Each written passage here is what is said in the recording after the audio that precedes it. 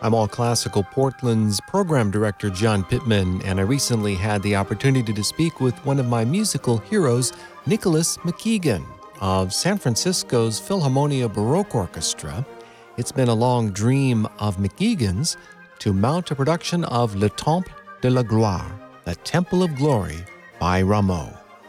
He didn't have to look far to find the score for this particular French opera. He found it in California.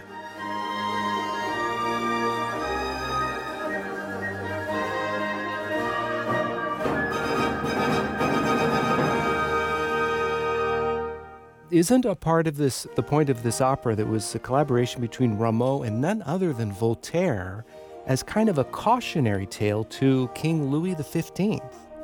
Totally a cautionary tale. He'd just won a battle, not personally, but he was a king, so he took credit for it.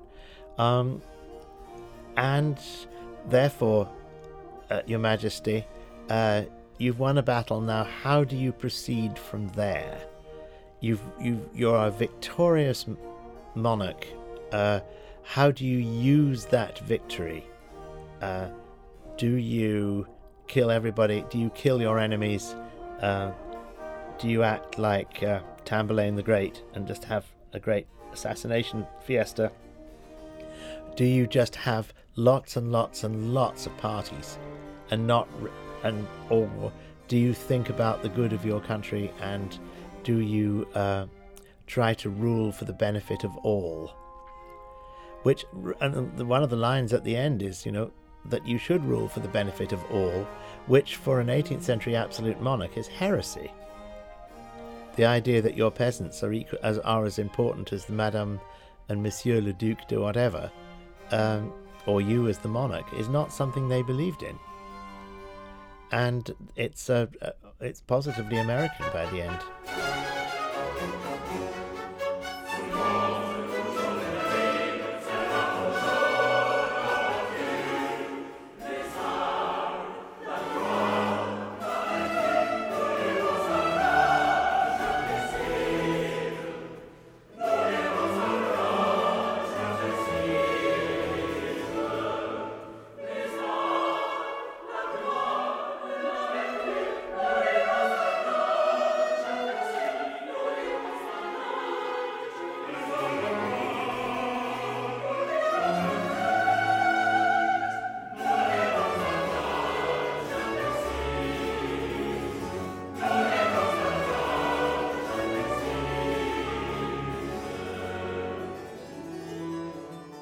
So, in a way, Rameau and Voltaire were using their platform, their art, as a way to express something to the king artistically that maybe they wouldn't have felt safe expressing directly, verbally.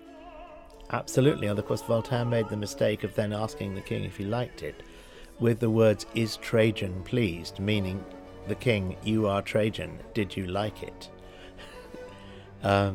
And the king refused to answer. He was not happy at all. You can say things in music that sometimes you can't say directly in words, at least if you wish to keep your head or stay out of jail.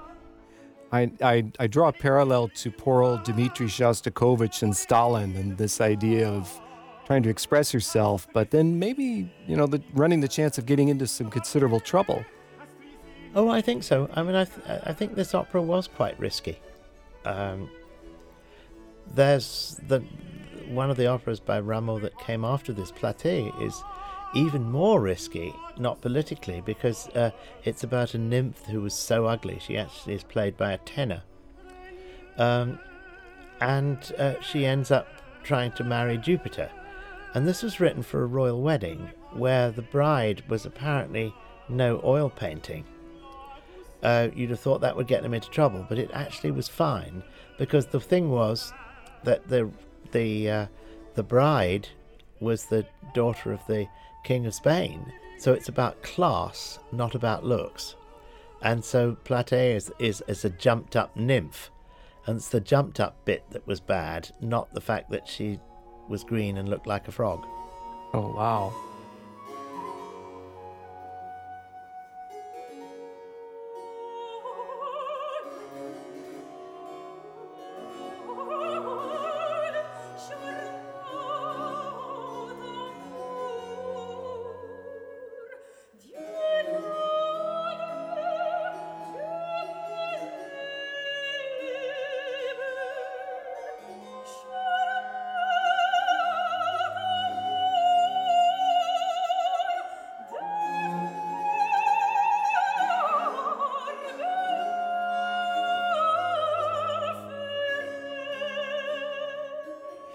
one of the things that I gleaned from the pictures, because I don't know absolutely everything about the Temple of Glory, except, of course, as you described it, but there are scenes where there are people very elegantly dressed, but there are clearly also some scenes where are they peasants or are they farmers of some sort, and they have scenes in this opera as well?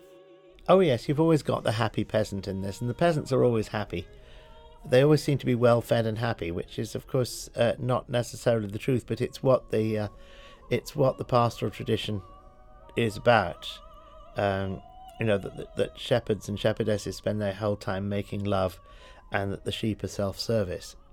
Whereas we know that actually, if you're a shepherd or shepherdess, it's very hard work.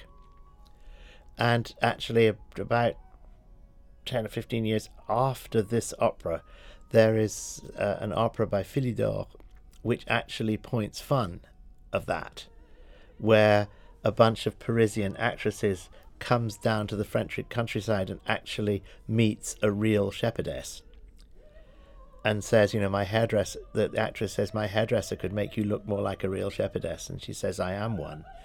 And then so why aren't you wearing gloves? And so you don't wear gloves if you're trying to deal with sheep. The difference between what the rich thought the poor were actually doing and what they were really doing, which, of course, was getting ready for a revolution.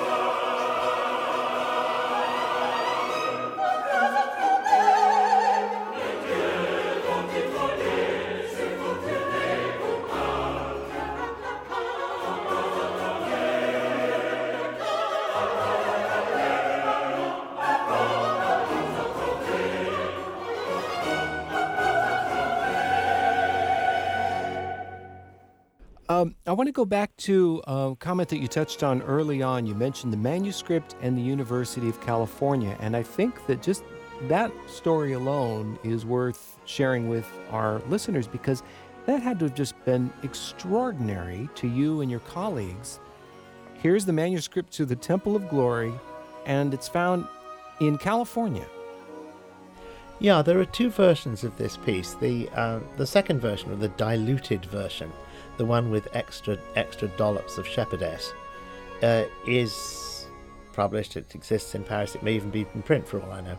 But the manuscript of this original version that was done in Versailles, and the Versailles Opera House was not built at this point, it was done in the royal stables.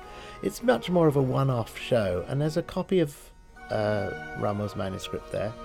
Rameau's manuscript does not survive, and it's a unique copy. There is no other.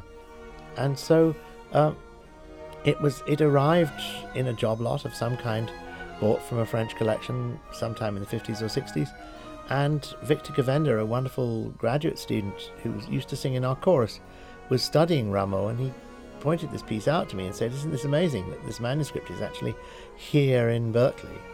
And we were able then to do some dance suite from it for Harmonia Mundi, and then it was my dream from then on to see if we could actually put the thing on stage, which we did at Zellerbach Theatre, just about a quarter of a mile from where the manuscript lives.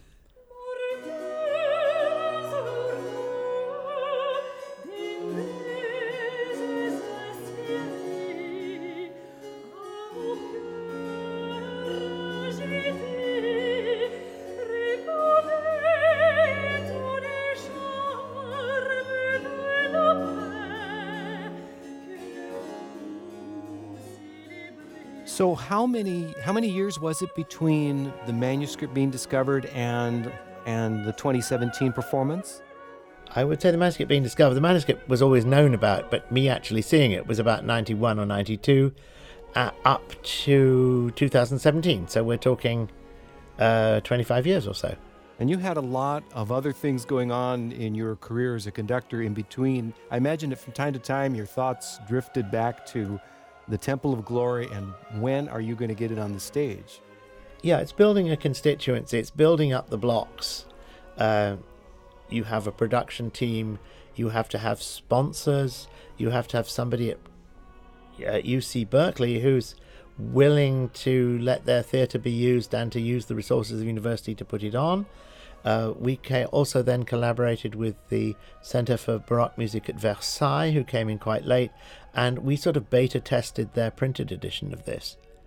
So the things all came together slowly, and sometimes we got close to maybe a concert performance or something, but then 9/11 happened, or there was the crash in 2008, so we lost sponsorship, so we couldn't do it, and eventually everything came together. The people in Versailles came quite late, and that was really the linchpin to make sure that everything happened. All right. Dream come true. Dream come true. Dream come true, yes. Well, thank you so much, Nicholas McGegan, for your time today and sharing the story behind Rameau's The Temple of Glory. Great pleasure. Thank you so much.